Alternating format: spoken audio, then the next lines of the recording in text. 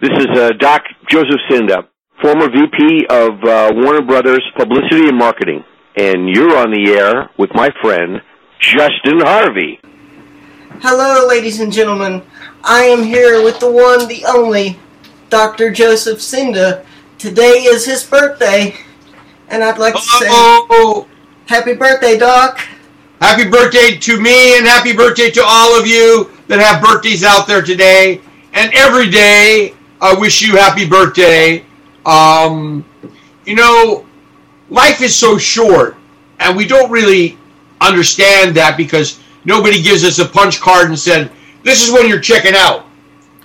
So Frank Sinatra, who I was fortunate enough to work with for 11 years, told me, he said, this is the way to do it. Live every day like it was your last day on earth and do everything that you can in that day, and you'll never have any regrets, even if you go to sleep and not wake up. Wow. I said, wow. Yeah, that makes a lot of sense.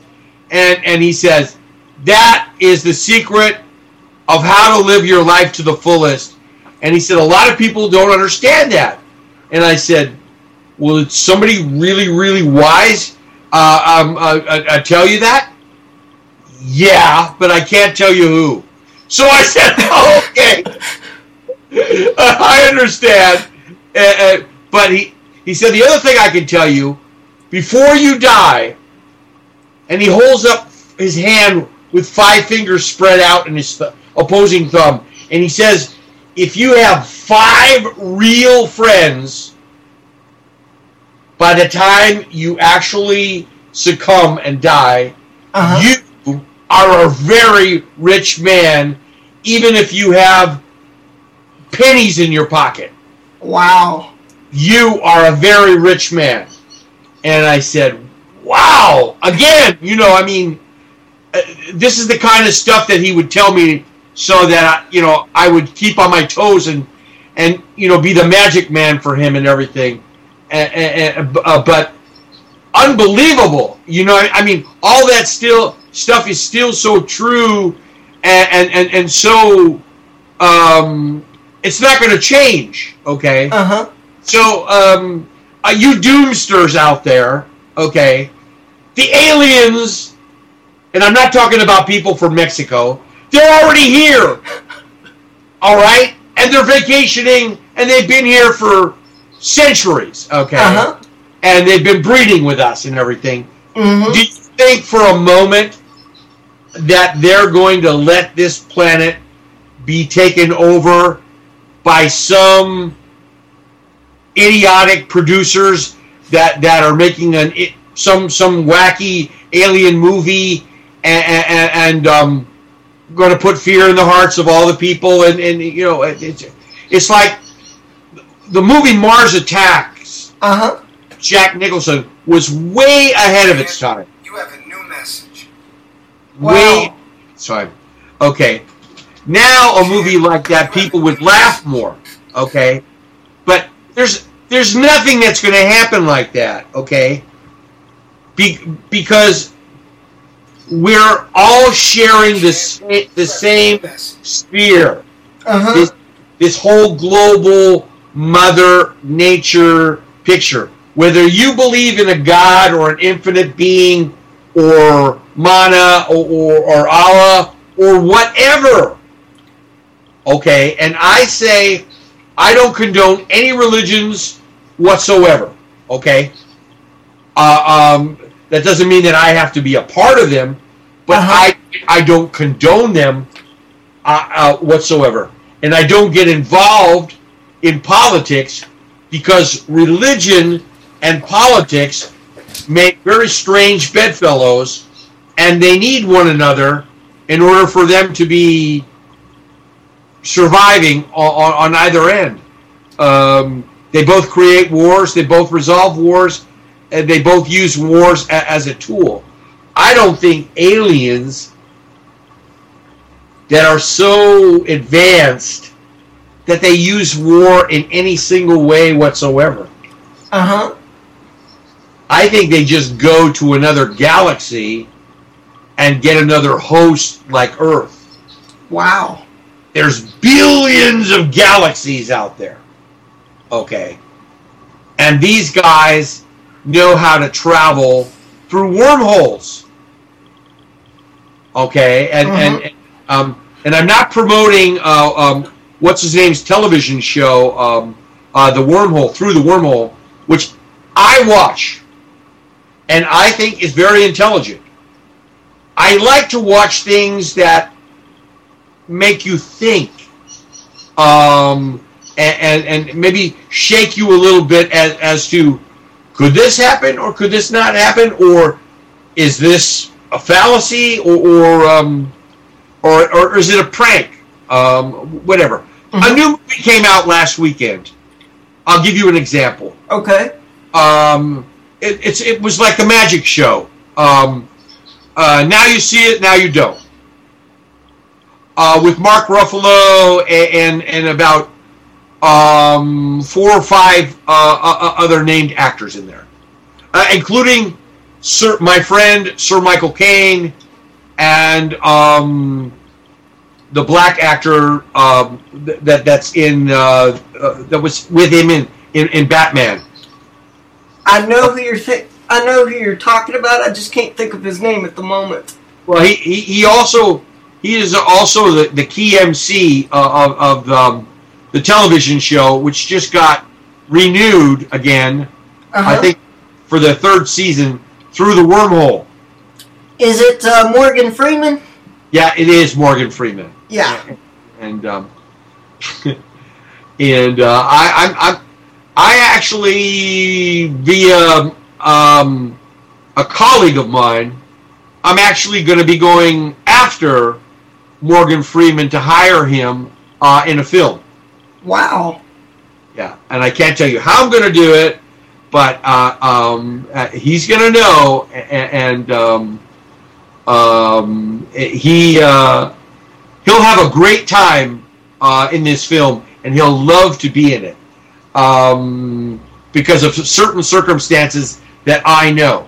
So when you go as a producer or working with a casting agent, when you know what hobbies certain actors or actresses, and when I say actors, that means male and female now. It has for almost 20 years.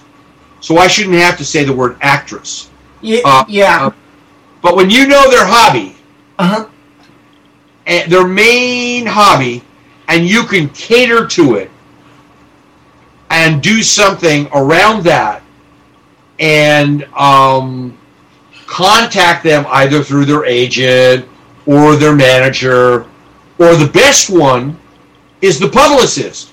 Because a publicist deals with actors like more than an agent and more than a manager. They're constantly on the phone and emailing them and texting and everything. And is this okay? Is that okay? Am I approved for this? And can I do that? And whatever. The publicist lets them know, this is cool. This is not cool. This is something that we have to watch about. This is this. This is that. So a publicist, they're kind of like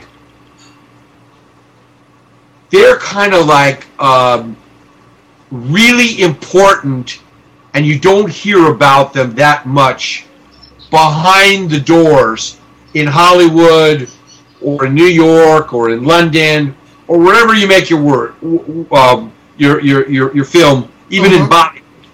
The publicist is a key element that's very, very important, because they're working right with the agent, right with the manager, and are speaking with the talent on a daily basis. And I mean, they have their cell phone number, they have their number that's in their shower, they have their second or their third phones, and they have all their real coded, encrypted email addresses and everything. They have all that stuff.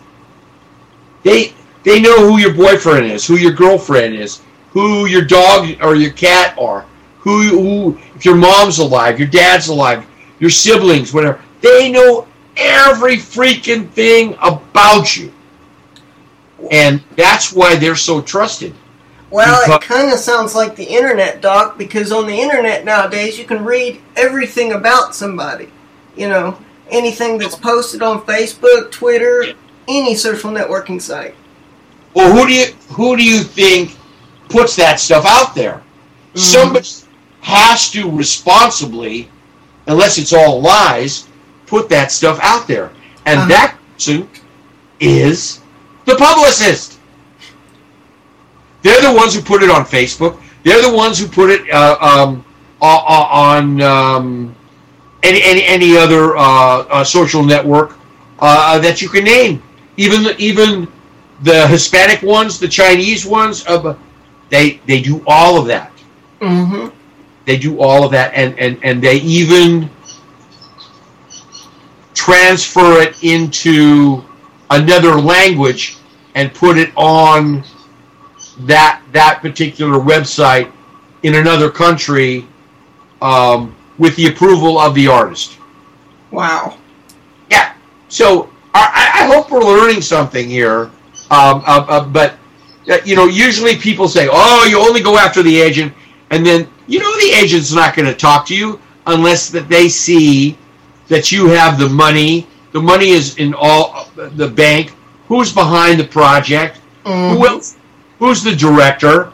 Right. Right. And if it's a first time indie person and you're not somebody's son or nephew or somebody famous, you're SOL, and you know what that means. Oh yes. Mm-hmm. That's right. So you got to come up with the goods, and you got to have a way. And so if they turn you down, that's their prerogative. And I just say, I've got this, I've got that. I can come up with a full contract. Okay, we will pay your pay for play, and we will put that in writing and everything. We will not show proof of funds because the proof of funds could be fraud. Mm-hmm. There are banks even perpetrating. Let's say you put in $3 million, and they say you got $30 million. They times it times 10. Wow. Just to make them look bigger and you look bigger. Okay, and these are big banks, and some of them are going to get busted. So in London now, a group of guys went around and were doing that. They were flashing cash, and they were doing it in proof of funds, and they were only having it in the account for 24 hours or less. That's called flashing cash. Highly illegal. Those guys are going to get busted now, and they're actually going to serve jail time. Mm-hmm. And they screwed it up for everybody in London because other people got the idea. Oh, if they can do it, we can do it. So now in London, the guys who have money, the big investors, and even the banks, they're not giving proof of funds. The only thing that they're giving is the contract with all the stuff in there, when escrow closes, the date, when you're getting your money by the date and everything, who's getting paid by this and that and that, mm-hmm. and the whole breakdown and everything. That's what they're giving, okay? And that is going to become more popular here now in America, but not yet in America. They still want proof of funds, but I'm telling you, people, it's not such a good idea. Get the contract, which has everything in it, more than the proof of funds, and there's no way for them to get out of switching your money out, or switching bait, or bait and switch. Yeah. No way. No way. When that contract is solidified, done, man, that's ironclad, that's done, that's it. So, what did we learn now, and what do we want to learn? Tell me what you want to learn. It's my birthday, and you got 5 questions. Not 3, 5. I'm in a good mood. Okay, let's see here. My first question is, how did you hear about Frank Dukes and Kumite, and how did you get connected with Frank Dukes, our mutual friend, Doc?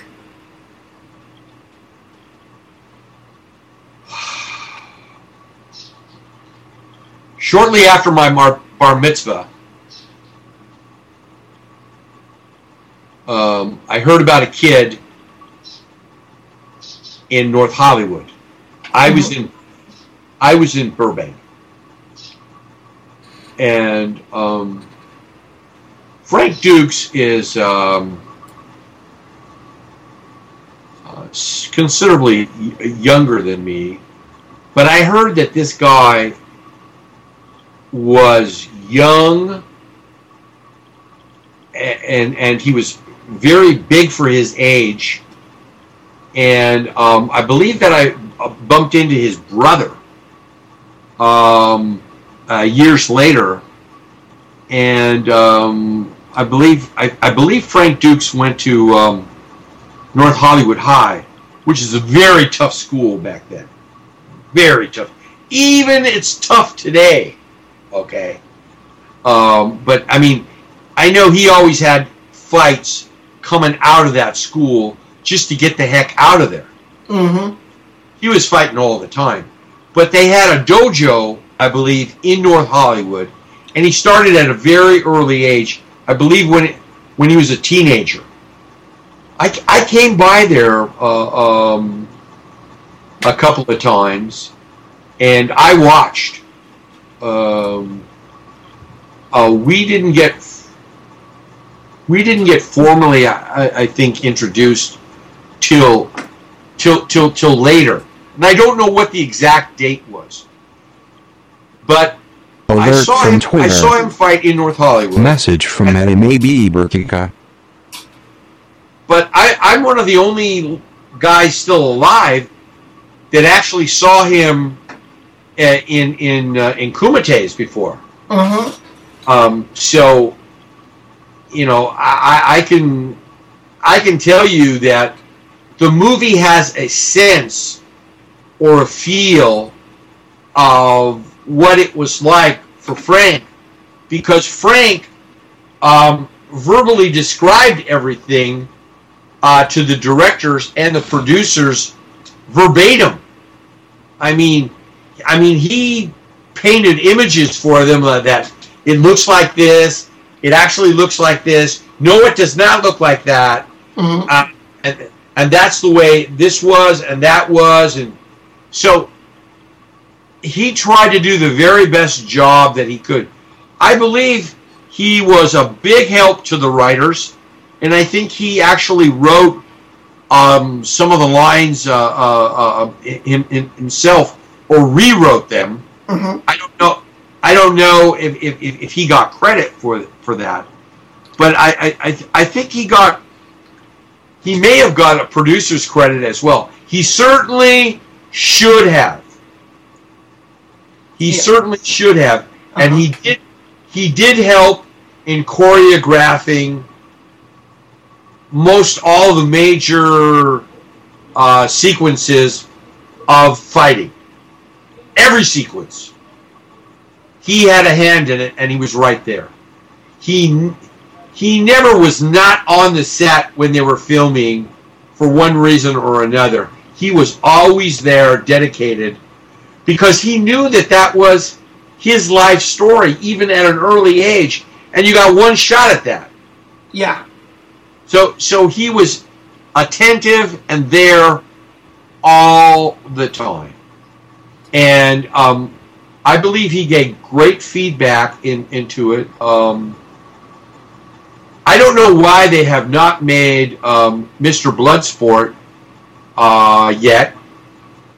They should have more than a decade ago. Okay, mm-hmm. when he could actually move around with more, with more agility and everything. It's amazing to me that this man who had a stroke, and on one side of his body, I mean, there was nothing going on. and Sky Benson and a couple of other people nursed that man back from the dead. Mm-hmm. I actually got a call today from Sky Benson and his lovely wife, and they sang me happy birthday and did a magic act. Wow. Yeah. Sky Benson is his number one right hand protege, Mm-hmm. and he is a professional close at hand magician. So I would say that his fists and his wrists are perhaps as in the top 10 in the world, the quickest. Wow. Yeah. I mean, I see them do card tricks and coin tricks and stuff like that, Mm-hmm. blindingly fast, right in front of you. And the amazing thing is, the closer they get to you, Uh-huh. the more they're apt to actually pull it off. Mm-hmm. Most of the magicians or illusionists or close hand guys won't reveal that to you. But he shared that with me. He said, the closer I am to you, if I'm right on top of you, there's no way for your peripheral to catch what I'm going to do. He Amazing. said, he said, your eyes are that sharp that you might just catch a blinding of a fraction of a second of it, but you won't catch the whole thing. Mm-hmm. And I said, that is a fact that I'll always remember, and that I'm proud that you taught me. Wow. So I'm sharing all this stuff with you. So now here's a guy, Sky Benson, Mm-hmm. and I don't know his actual birth date right now, but I know that he is a trainer of was it MML fighters? MMA fighters? It's Yeah, 9:30. MMA fighters. Yes. Thank you. He trains MMA fighters, and he has some of the best in the world, and he enjoys training them now. Okay? So another guy who's across the world and who comes over here is a guy by the name of Don Clovis. Mm-hmm. Cloives. And he has a company called Joy to the World Films. And he is one of the godfathers of the creating of MMA. Wow. Yeah. I don't know, 20 years ago, 25 years ago, he's one of the architects and the designers of creating the MMA. Now, I come to find out from the wrestling guys Mm-hmm. that the largest growth of new sports is not from wrestling, but it's wrestlers who went and learned how to box and do martial art moves, Mm-hmm. and are doing MMA. Yeah, because there's been quite a few that has done wrestling entertainment, and then they'll cross over to the MMA. So. Yeah, so there's this whole movement, and I think that there's going to be more big sporting events that we haven't even seen yet. Much like the was it the WWE does the giant 4 times a year the SmackDown? Yeah, the WrestleMania is their Super Bowl. WrestleMania, which is their Super Bowl, which is financially just a mega hit. Yeah. I mean, it's very, very successful. But MMA is going to come up with teams, both male and female, Mm-hmm. and they're going to have something like that. Wow. Yeah, so I mean, I know that Frank Dukes back in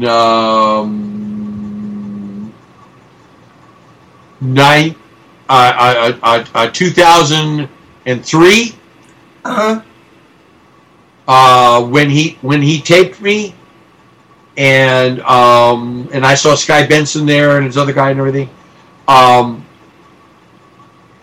They told me that they had plans to do that and do that octagon kumite with those special uniforms and everything, touch sensitive, so that there would be no blood and no breaking of bones or anything, much like fencing is. Yeah.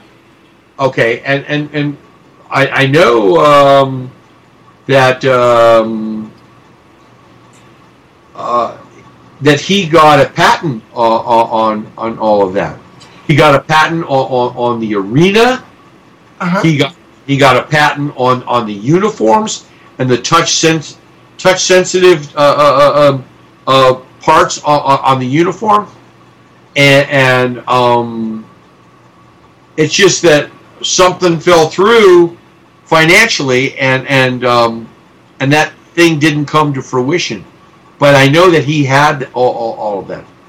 And for some reason, when Don Clovis wanted to help him with that and everything, he was traveling around so much that he never got back with Don Clovis, and that didn't happen.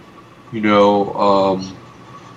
was so busy traveling, he forgot to email or Skype Don Clovis, and Don Clovis thought he left him out there, to dry, whatever. Yeah, in the cold. Yeah. In the cold, in the desert, as they say. So I told him that wasn't the case, and I've been able to keep my relationship with Frank Dukes, and I've been able to keep up my relationship with Don Clovis. So,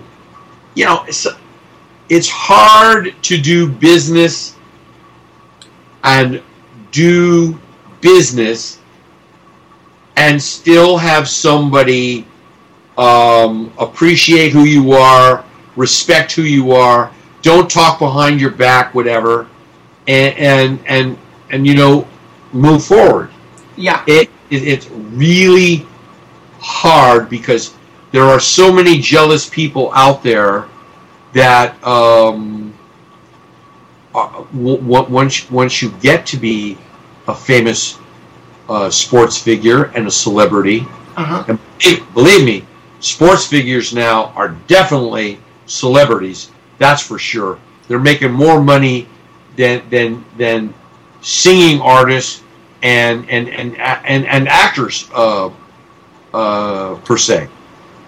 They're making more money, and their contracts are just unbelievable, especially when they get into all the companies that sponsor them. All that sponsorship money on top of the contracts. That's when their bonuses are just parlaying and going through the roof. Wow. Yeah. So I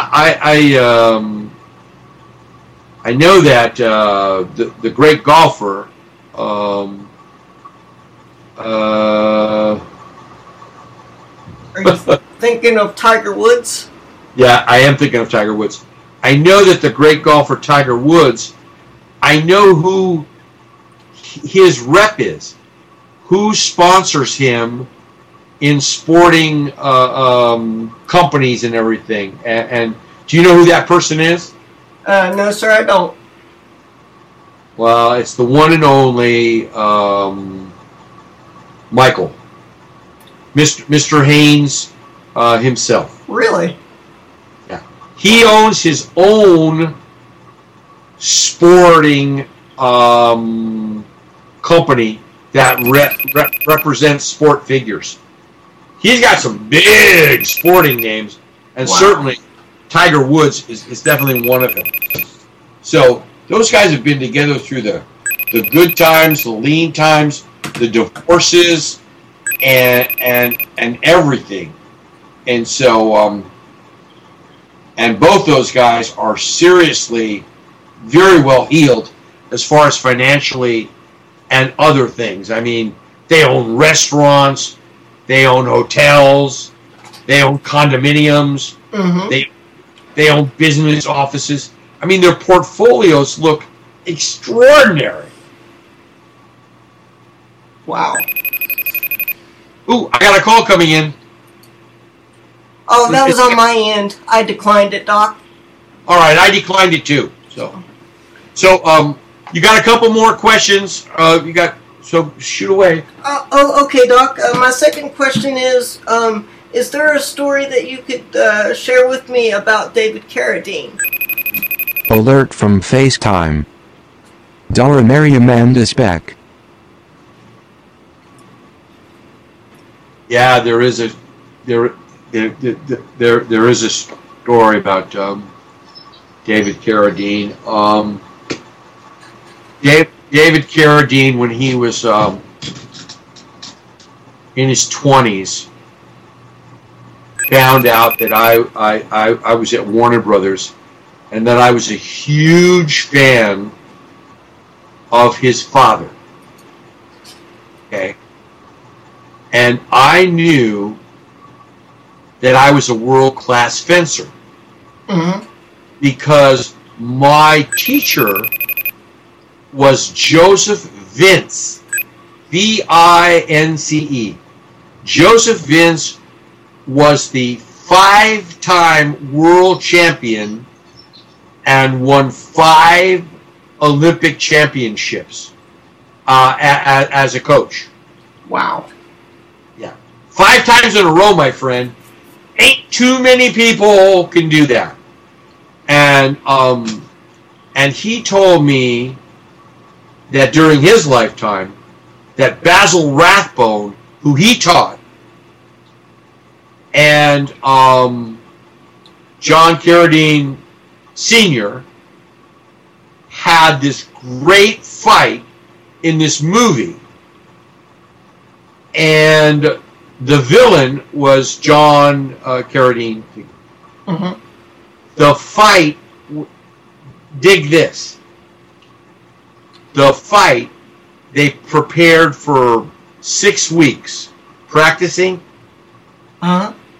When they started the actual fight, and I saw the footage, they didn't cut till almost 27 minutes later. They went through up and down stairs and this way and that way and over flames, and you can't believe it. It's just unimaginable, even in today's standard. And I said, was there a stand-in for any of them? He said, yes, but they're so good that they refused to have their stand-ins do any of the fencing for them. I mean, they were really into it. So I actually was allowed to see that footage because I went to the director and I said, hey, man, I'm Mervyn LeRoy's godson, and I hear that you put out this and that you've got actual footage of it that you cut and everything, which is like maybe 6 minutes on the screen, but you've got the whole other reel of the real thing from the start to the finish. I'll pay you money to see that reel. Oh, don't be ridiculous. He said, if you want to see the reel, I'll set up the reel for you, and we'll watch it over at Warner Brothers. You bring the popcorn. Well, buddy, I brought popcorn and drinks and hamburgers, not even hot dogs, right from the commissary, okay? And I saw this, and I said, I can't believe it. These guys are just world class. I mean, actors that are actually, going at it and everything, and there were shields on there and stuff like that. He said, but if they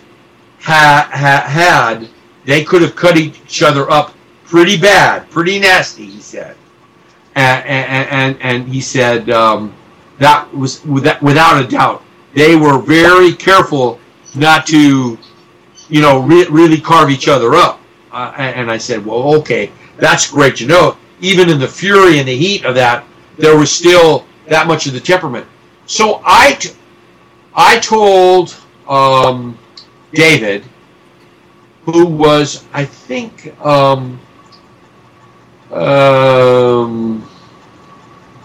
he was an actor on Bonanza. Bonanza. He was coming on. I think he was coming on Bonanza, and I said, David, I know you through your father, and I just saw this unbelievable footage with Basil Rathbone and them fencing, and the actual fight went on for almost 30 minutes. And he dropped his jaw, and he said, there's a myth that footage actually exists. How did you get to see it? And I said, the only way I got to see it was I went right to the director and told him who I was and everything, and said, if that footage is real, I'm going to pay, and I'm going to have it screened, and I want to see it with you. Mm-hmm. You right there. And he said, you got balls. I said, what are you doing this Thanksgiving? And he said, well, we're having a Thanksgiving dinner with Dad out at the ranch. Why? I said, well, gee, I'd like to invite you to my family. He said, I'll tell you what. Why don't you come to our Thanksgiving and bring anything you want from your Thanksgiving, like, food-wise or whatever. Uh-huh. So I brought food and I brought flowers, enough to fill the whole house, with flowers and everything. And they were overwhelmed. And I sat in between John, who was at the head of there, and I sat right next to him, and right across from him on the other side was David. Uh-huh. And I told him the story that Joseph Vince, what was my my teacher and everything, and he said, "Are you serious?" He says, because that's my teacher and also Basil Rathbone's teacher as well. I said, he's probably one of the greatest coaches in fencing of all time. And I come to find out while he was alive that he was. He was like, the basketball coach at UCLA. Uh-huh. The one who died just not too long ago. And the one that they named the stadium after. He was the most winning coach in all of professional and amateur fighting. But he told me when he was a young man in his teens, Joseph Vince did, uh-huh. he said, where I come from, they actually still had real dueling with not just pistols, but with sabers and with epee swords. Wow. And I'm going, what? He said, yeah, I saw a few men die in front of me. He wouldn't say that he killed them, but he said, I saw a few men die in front of me. So I'm saying he either was one of the seconds, because they had seconds, or he was actually involved in the duel. Mm-hmm. And so I'm going, wow. I mean, it blew my mind, Wow. So I told the story to my class in Pasadena Playhouse about having the Thanksgiving and everything, and he said, so what happened? I said, the son of a gun, the old man. He didn't challenge me to a duel, but he wanted to know if I could do best 2 out of 3 with a mask and fencing uniform and an épée, a French épée. Wow. And I, you know what? When somebody like that puts you on the spot and everything, you either have to show up or crumble or die and fade away. And I said, no, man, I am who I am. You got the mask. I didn't bring my foil with me. He said, I've got 10 foils that you can pick out, and we'll get one of these masks to fit you, and one of these uniforms is going to fit you. And I was stealth then. I mean, really stealth. Okay. Mm-hmm. So, and I had an 8-pack and big broad shoulders, and I had a pretty good long arm reach, and my wrist was pretty amazing because I knew martial arts as well as fencing. Mm-hmm. Okay, I was a pro fencer in his classes, fencing people who had won the British Open, the French Open, the Italian Open, right? The German Open. These are open with all kinds of great fits, and I held my own up. I won a lot. So, you know what? What, Doc? I won 2 out of 3. Wow. And David looked at me, and he said, you are freaking ass amazing. And then after that, I believe is when he did the television show. And he would allow me to come on and watch him on the television show. And I used to hang with him.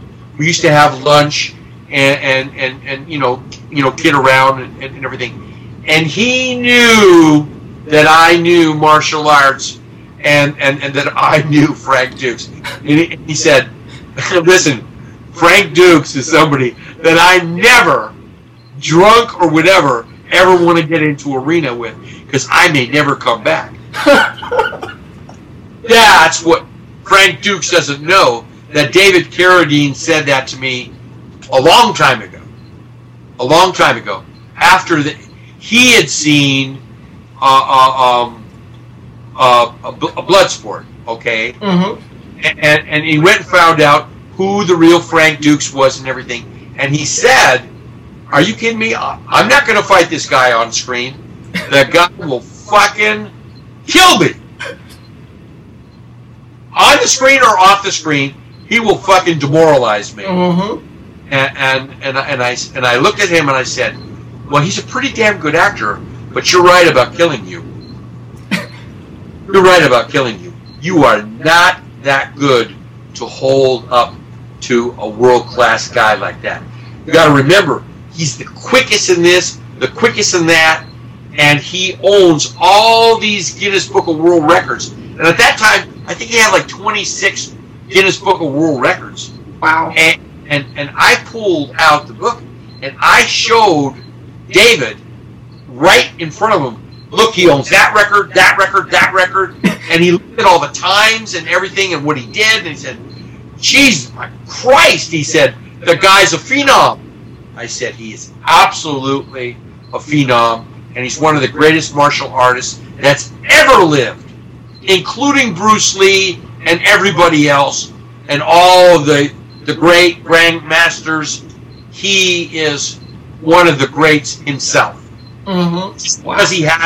Just because he happens to not be Asian, and he happens to be Caucasian, and he happens to be Canadian, you can't even put a feather on that. That doesn't, once you're in the arena with him, that doesn't mean anything. Eric Lee used to tell me, he said, he's got the reach, he's got the touch, and he's going to go in there and knock you out before you can blink your eye and adjust. That's the name of his game. He's going to put your lights out before you can either put up a fight. That was it.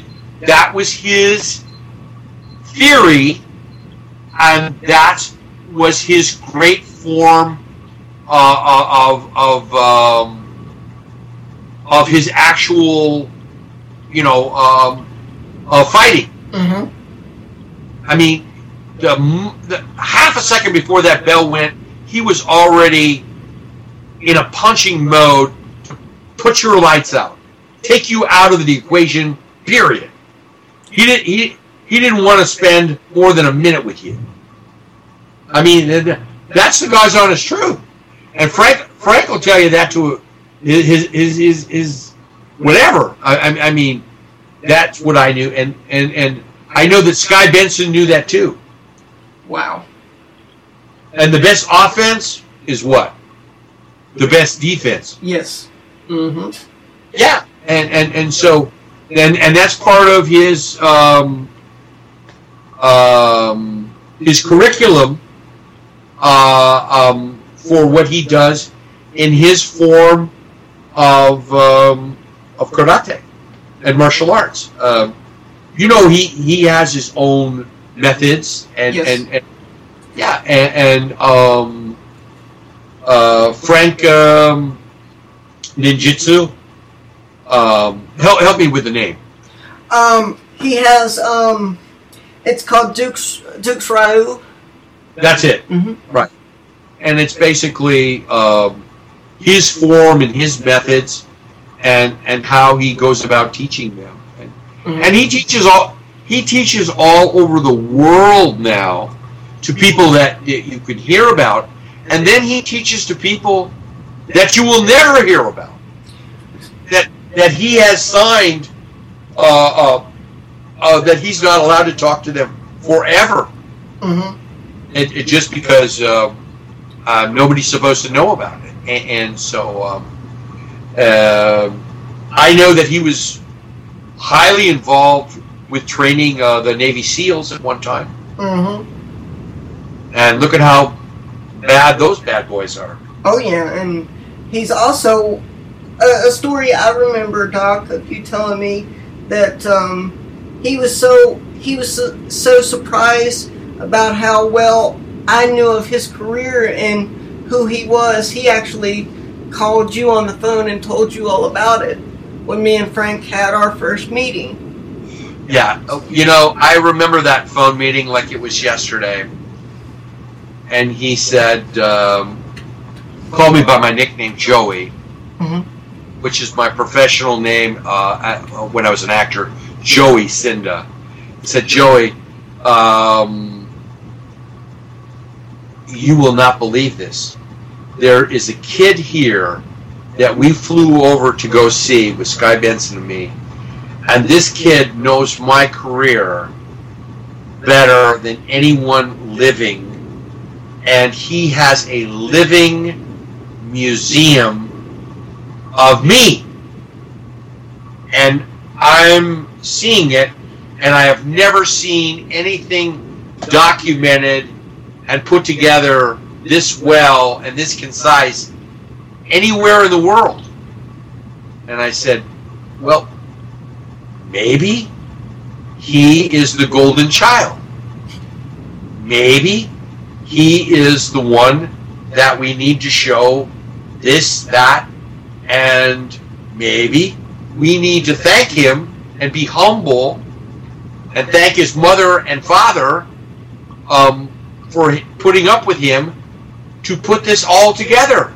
It must have taken thousands of hours and days, if not years, to put it all together. And I said, better thank him, better thank his parents, and if you want, you can put me on the phone with the guy, but it's a pretty incredible thing that you're there. I mean, it's some sort of blessing, and we are some sort of angels to this kid. Of course, he told me right up front what you had going on Mm-hmm. physically and what was going on. And I started to cry.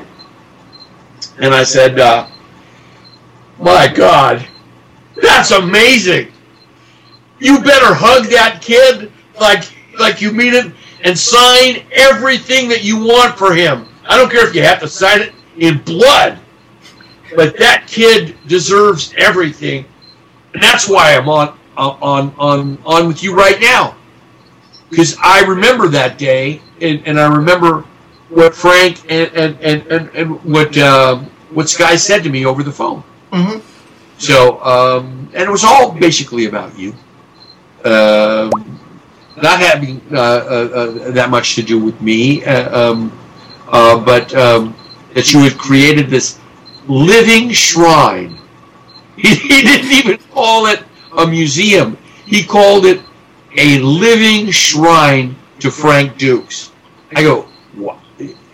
I was astounded. I almost couldn't talk. And for me, that would have been a first.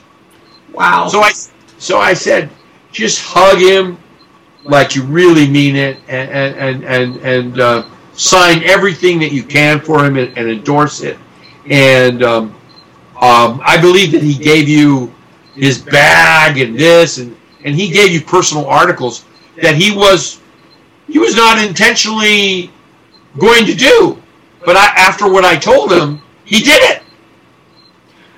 He said, "What good is it to me when to him it means 100 times more?" I said, "That's exactly right. That's what he is still alive for. That's what motivates him in the morning to get up. And there's no bigger fan in the world for Frank W. Dukes than this kid. He is the ultimate, and you can meet guys all around the world, whatever, but he's the one that's the biggest and the greatest and the loyalist fan of all." Yes, and he said, you are right again. In your wisdom, you are right again. I said, I'll meet him one day, hopefully before I pass, but I love him already. And you tell him that. And so I think he said, something that who I've got on the line with me and everything, and blah, blah, and he shared some of that with you. Mm-hmm. But I shared some of that with your mom as well in another conversation prior to this. But now I'm sharing it with what? The world and the internet, which is the world. I mean, because the internet is larger than the United States. Mm-hmm. It's larger than North and South America. It now encompasses the whole world. They say that 6 billion people are going to be online before the end of this year. Wow. Wow! That's freaking awesome, amazing! It is, it truly is. And I got to tell you, Doc, it was amazing. It was amazing flying out to Seattle and training with Hunchy Dukes and actually seeing his Kumite trophy and stuff up close and personal. I mean, I was just truly amazed. Amazed. Yeah, well, I mean, you saw that from that period of time and everything. But I mean, you actually went through training and got to see that, and that's where that's where his special little niche is that he's had for some time now, and he doesn't let many people into that particular part of his life, and outside of a dojo.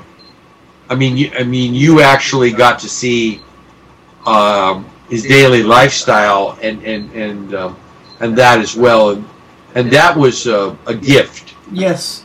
Yeah, and so great timing on your behalf, and I'm sure that you took pictures and, you shared that and stuff.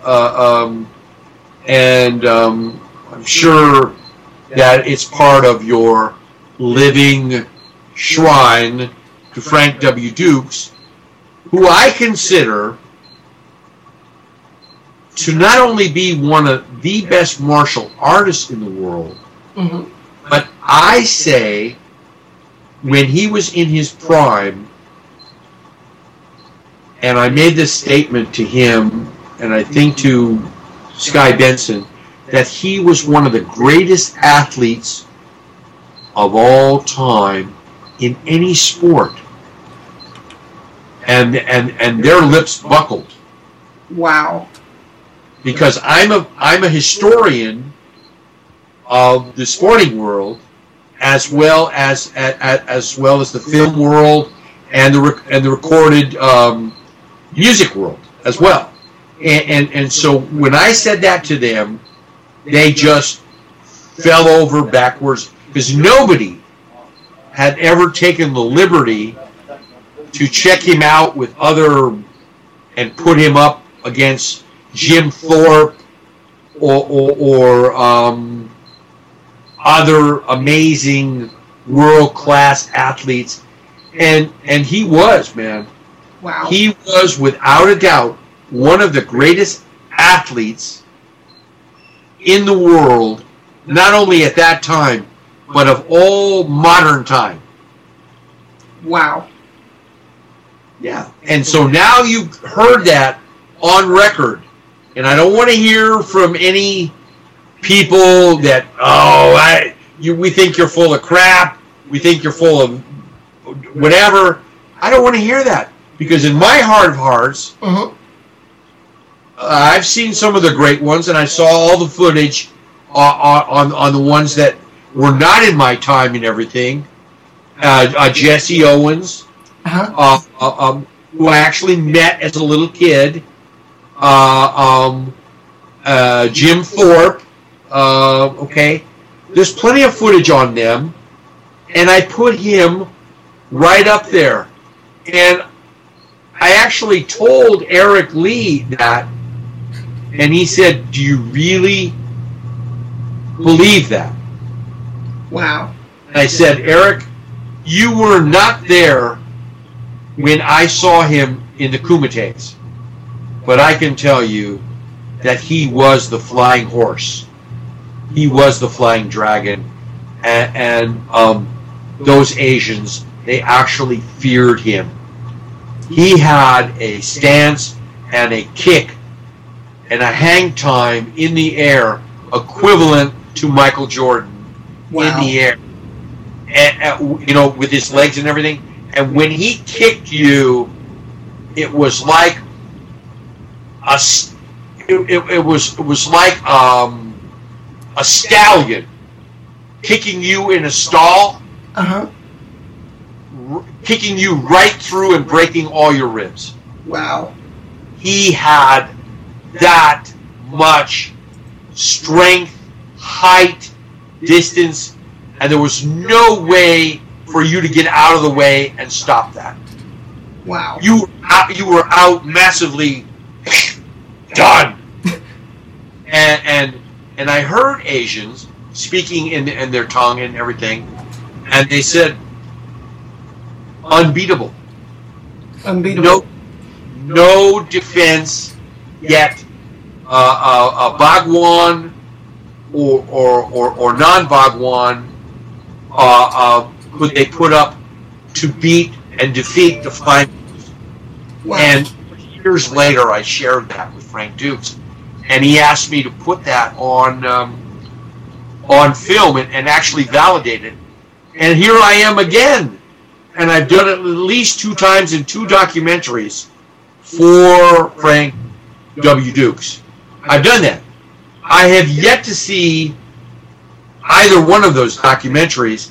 And by the way, you should see both those documentaries for sure, and have copies of them as part of your museum. Yeah, I'm actually working on that. I don't think his documentary has been officially released in the U.S. as far as hard copies go? Well, there are two documentaries, my friend. Oh, there's two. There's two documentaries. There's one documentary, and then there's an in-depth documentary by the same team afterwards.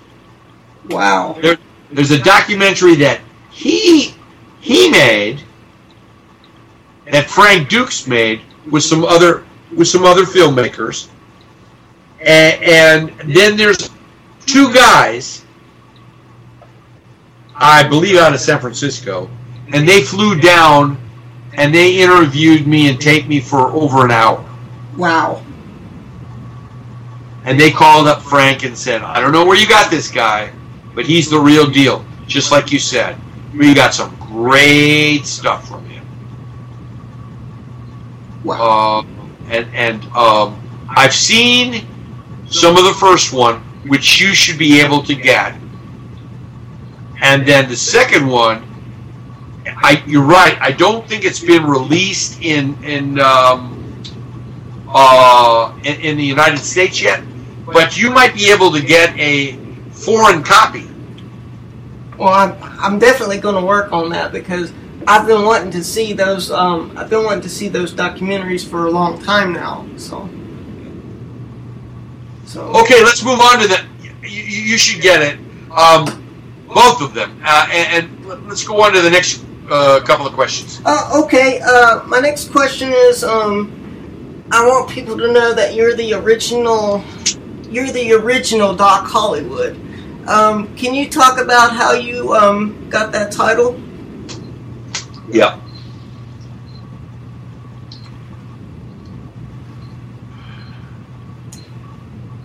Came back from the service, Vietnam era, November 13th, 1968. Mm-hmm. I've been trying for 3 years to get into Warner Brothers, into their interim program, and it was not easy.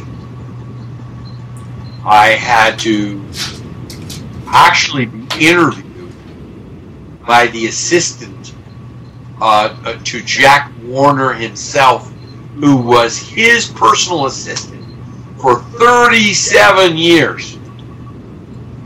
And I got in with that guy, and I said, you can interview me all you want, but you know what? You should have Jack Warner interview me so I know that I'm unflappable, and I will get in there no matter what. He said, are you serious? That guy eats up people and spits them out for breakfast. And I asked him to, show me some footage on him and his brothers and everything. And I said, well, what's he really like? He said, the guy wants to be a wannabe stand-up comedian like a Jack Benny. I said, really? Okay. So I'm not much one for telling jokes, but there was a guy that I knew, a comedian by the name of Joey Adams. Mm-hmm. Joey Adams had a couple of books out, and one of them was I Can Tell 10,000 Jokes verbatim. And so he wrote down a lot of his jokes in his paperback book, and they were in categories and everything. So I said, you know what, I'm going to memorize the jokes about rabbis and about priests. A priest meets a rabbi and a blah, blah, blah. Because I know that Jack Warner's Jewish. Okay. Mm-hmm. And so I must have memorized 150 jokes verbatim. I mean, really funny stuff, and the stuff that I could deliver, bam, bam, bam, bam, bam. I mean, you'd be laughing through it, and then I already start with the next joke. Mm-hmm. They call topping it that, okay? So I went in there, and Jack Warner had his desk built on an elevated platform, and no matter if you were 6'4", John Wayne, he was still as tall as you. Mm-hmm. Wow. And I knew that.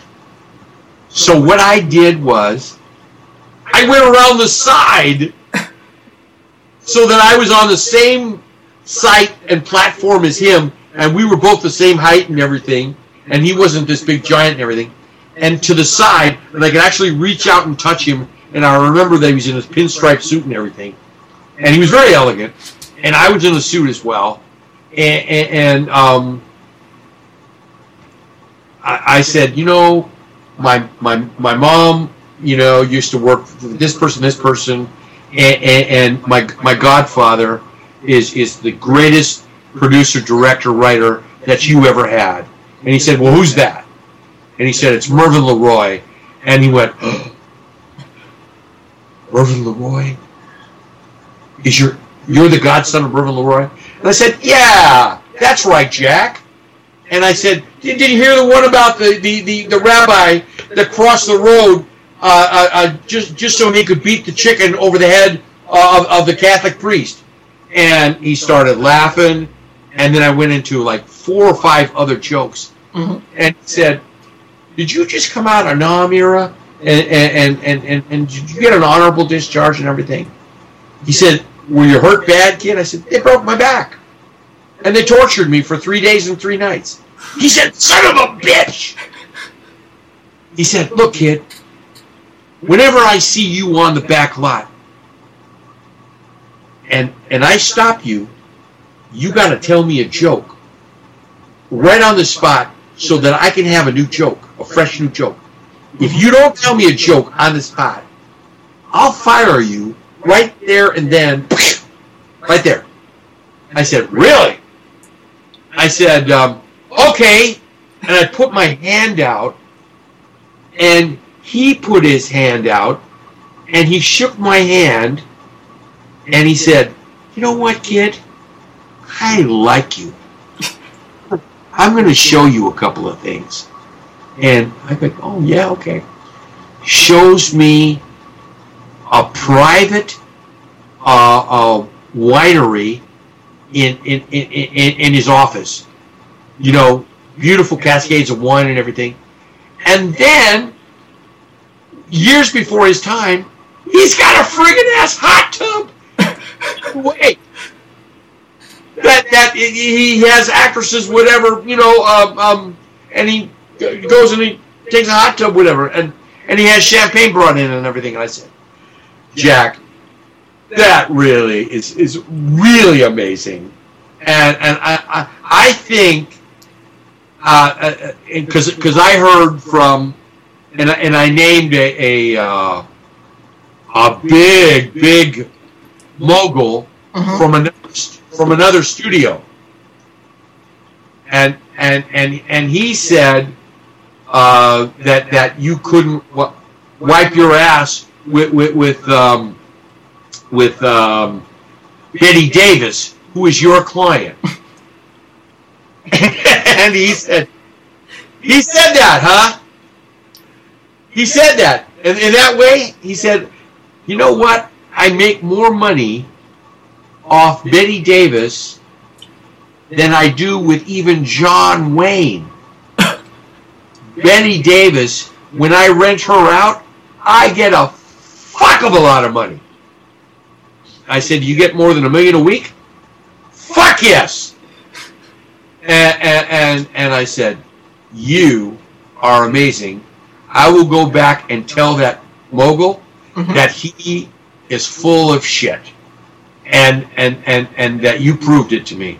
And then he said, you know what? Tell him a couple of jokes and then put him on his ass. I said, okay. All right, Mr. Funny Guy. I'll tell him a couple of jokes.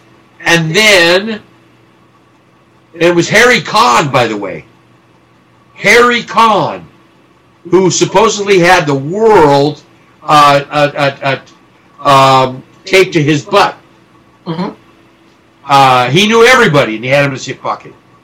And so Harry, this is way before your time, and I said, I'll go back and I'll tell Harry Conn 3 or 4 jokes in a row, and I'll get him blitzed laughing, and then I'll hit him with it. And you know what? What?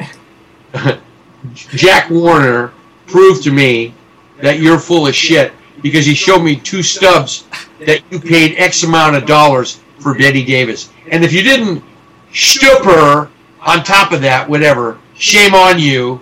And I know you paid a lot of money, but you got your money's worth out of it on those films. I know you did. So you were stretching the truth there a little bit. And when I went back to tell Harry Conn the jokes and everything, he was trying to get me out of his office in 5 minutes. I was there for 55 minutes, had him laughing in a pool of tears. And then I said, you know, the irony of this, and he says, oh, you're going to do the killer joke of all time now. I said, this is the killer joke of all time. Jack Warner showed me the pay stubs that you paid for Betty Davis and everything. So what you said was really not the truth, and you stretched it. And he said, you know what? You just learned one of the biggest lessons in Hollywood in all your life.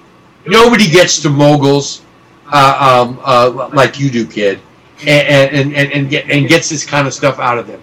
So you are privileged, but that's the way Hollywood works. And then he came back with that great statement. It's all smoke and mirrors, kids. It's all smoke and mirrors. And you know what? Jack Warner said the same thing. That's what his brothers told him, too. It's all smoke and mirrors.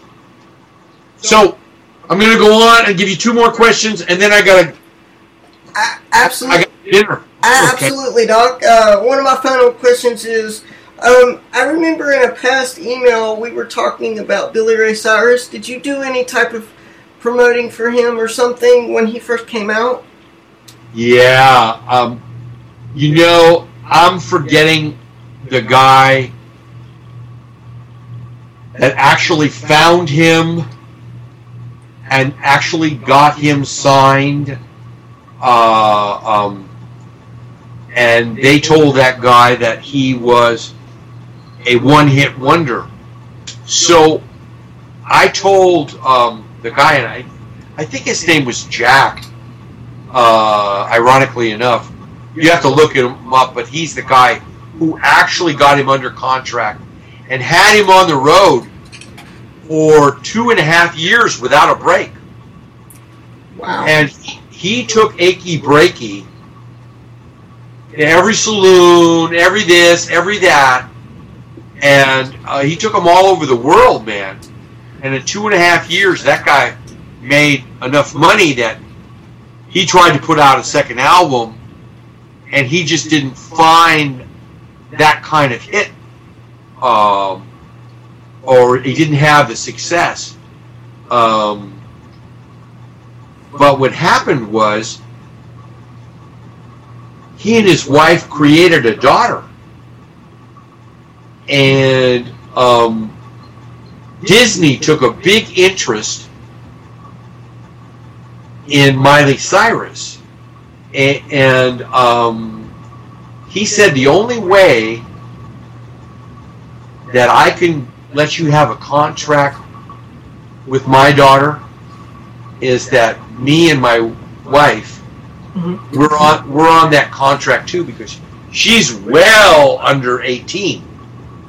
And he said, I want to be on the set, and I'll play this role, the role of her father. And who better to play that than me? I have the credentials and blah, blah, blah. Alert from Facebook. New notification. So he did that. He made a lot of money. And then I think he has put out a couple of albums since then, either on his own label, and also I think he sang a couple of times with Miley and some other people.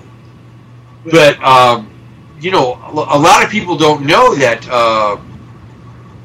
he's probably worth more than $150 million. And I know for a fact that Miley Cyrus is worth more than that. Wow. Yeah. So they created a Cyrus dynasty. Uh-huh. So he has a huge ranch, and his own studio, and all kinds of stuff. He has a lot of stuff. He just doesn't advertise or have a publicist out there putting him out there all the time. Miley used to, but I heard that Miley is planning an engagement and to get married. Wow. I don't know if it's going to happen, but I'd like to use her as an actress in a couple of vehicles, if she's out there or her people are out there. Give me a call, give me a holler, and let me see what I can put together for you. Because I know that Miley Cyrus has her own production company. Okay, you got one more question. Ready? Let's see, Doc. My last question is actually more of a statement. I just wanted to say thank you for, being a good friend to me and answering my emails. And, I just feel truly blessed to even know you. And it's a precious gift. Time and memories and friendship are a precious gift. And I want that everyone should know that. And I wish I could answer all of your emails, but I can't because of time, and I'm on the road or doing something else, or you want me to try out another social network service, and I can't because I'm overloaded with them at the time. But when it comes to it, putting your dukes up, I'm there for you, and I've got your back. So, and I want everyone should know that. And thank you. I'm humbled to have the opportunity to be your friend and your parents' friends as well. That's part of the family, and we are family. And Frank Dukes considers you to be family now. Do you know that, or do you not know that? And that is a fact. I know that, sir. I absolutely know that because somebody had said something to Frank about he should have a son, and me and him was eating dinner, and he says, "I don't need a son. I already have one," and he pointed directly at me. Ha! There you go. Right on record. He did it. Right. Yes, sir. He did it. So there, and there it was, and it's on record. And I don't know what you're going to do with this amazing little interview here, but I'm sure that it's going to go viral, and hopefully you're going to get a lot more fans, because you can put this on your radio show, you can put this on YouTube, you can put this on Viewmasters. I don't know. Well, you can show this in your museum to your mom and dad and stuff. But I think a lot of your fans and your friends, this might be of interest to them. Absolutely, and I wanted to make one last comment, Doc. You know how we talked about these people on the internet, try to cause drama for Frank or any one of us. Well, I got a comment on my Frank Dukes interview actually stating that my interview was scripted. Your interviews have never been scripted, and I know that for a fact because I asked your mother, and your mother would never lie to me. Absolutely. They're always off the top of your head. They're unscripted. They're total reality, and they are what they are. They are precious moments of time put together, and they are not scripted. And you have never, ever, ever sent me an email with anything remotely looking like a script, and that I have to know these lines or whatever. I never did that with the documentaries for Frank Dukes either. It was always off the top of my head in my memory. Mm-hmm. That's it. Yeah.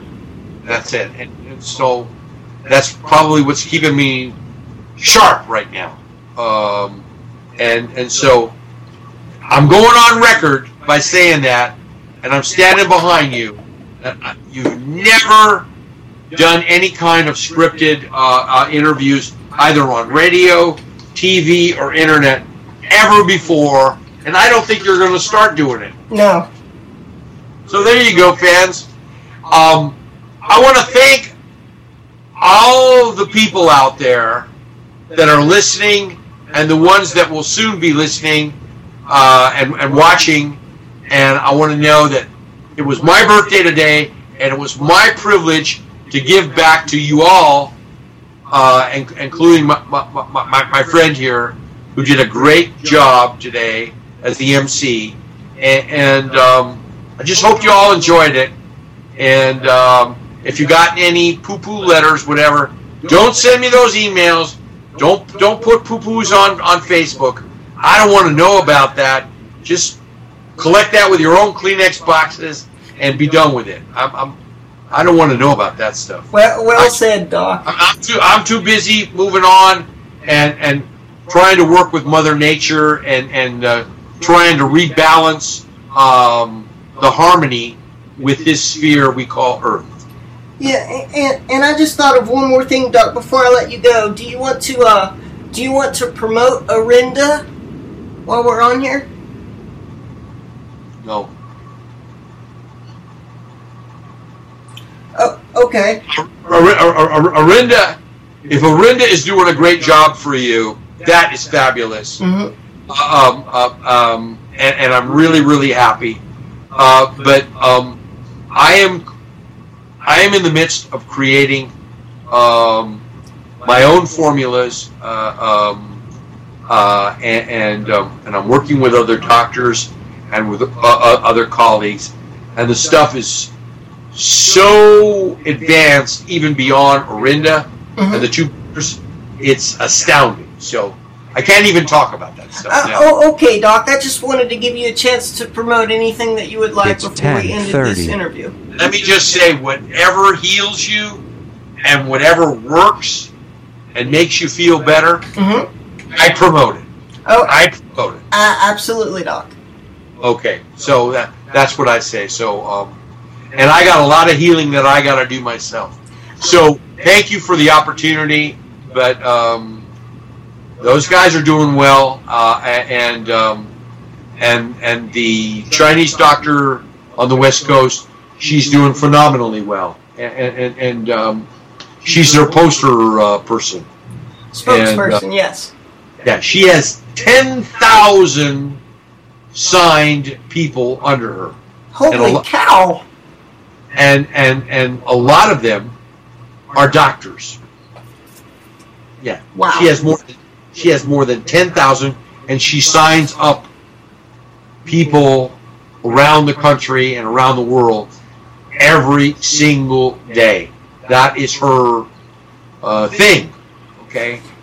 I couldn't keep up with her on the pace and do all the things that I wanted to do, and so, you know, that's why I just, you know, politely declined. But I did make the statement, whatever makes you feel better and whatever works for you, probably a good product.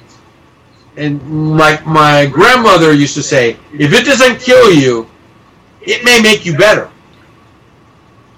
So if it doesn't kill you, it may make you better. So I mean, there's a lot of wisdom in what she said there. But I'm working on my own a nutritional line, and I should have it out fairly shortly. And I'm real happy with some of the stuff that I'm coming up with, because it'll be part of my legacy. Absolutely, Doc. And if you need help with advertising when your stuff comes out, I'd be happy to help and network that stuff for you, because I know you don't have a lot of time, you know, to do so.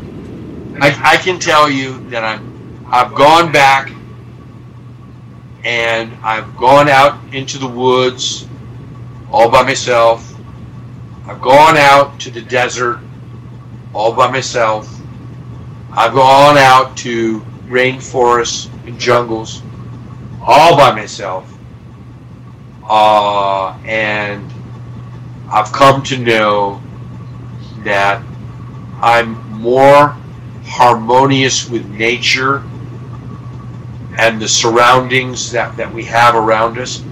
And I'm more supportive of nature than I am about building malls and about building skyscrapers. I'm more supportive about family unit and nature and the survival of man here, and feeding people that are going hungry and missing 2 meals every day. More than 25 million people, including children, go eating 1 meal a day, and 1 meal is maybe they got lucky out of a dumpster. Wow. So I heard that there was as many as 75 million people, and that the 25 million was the only number that the government, the federal government, would admit to.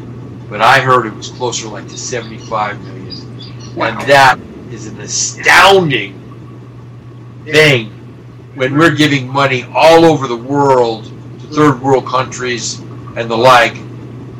And in our own country, 75 million people are missing 2 meals a day and are lucky to eat 1 meal. Wow. Oh my God, I just went berserko. And I said, that's can't be. So I've teamed up with a guy that you probably heard of,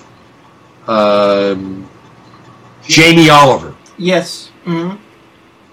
And I'm on Jamie Oliver's big team to raise awareness of nutrition and to get people fed in rural areas and everything, and to change the diets of people in schools that are nasty, not good diets, just hollow calories and too much sugar, too much salt.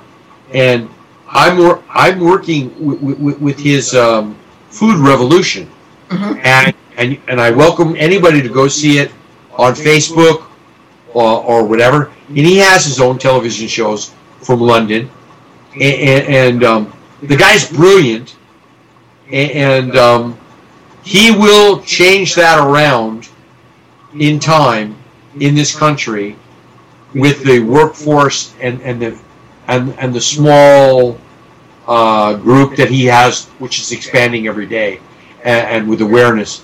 And that's something that I would like to see before I pass on, that everybody gets at least 3 square meals, no matter who you are. Because from what I've been told, people in penal institutions, they get at least 2 to 3 meals a day without fail. Wow. But people who are out there, whatever, in the rural parts, whatever, I mean, there are really poverty people who don't have any shoes that somebody's doing something about, and but not to eat, but only once a meal, once every 24 hours, and your belly's bloated, from drinking water, just so you won't hear your stomach, gurgle and growl and snap at you. That's pretty amazing. Exactly. In our own country. So I leave that with you. Hopefully we can resolve that and move on. And I just, God bless America. And these are tough times. And we'll get through these tough times. Absolutely, Doc. And if there's any way I can help the cause at all, please contact me, and I will help you with anything that I can. Thank you, brother. God bless you. God bless you, Doc. Love to you and your family and your parents. And thanks for a wonderful interview. And I hope this goes viral. I do too, Doc. And my last statement is I hope to one day actually get the opportunity to meet you and to take photos and to sit down and talk with you. Well, you did sit down and talk with me now, brother, because I'm sure you got a good hour and a half in. Yeah, yes, sir. According to my watch, you did. So yes, sir. And I'm very grateful. It's all there. So you sat down with me and you photographed me and got the audio portion on there. You are good to go. Thank you, sir. Take care, my friend. God bless. God bless you. Bye-bye, friends.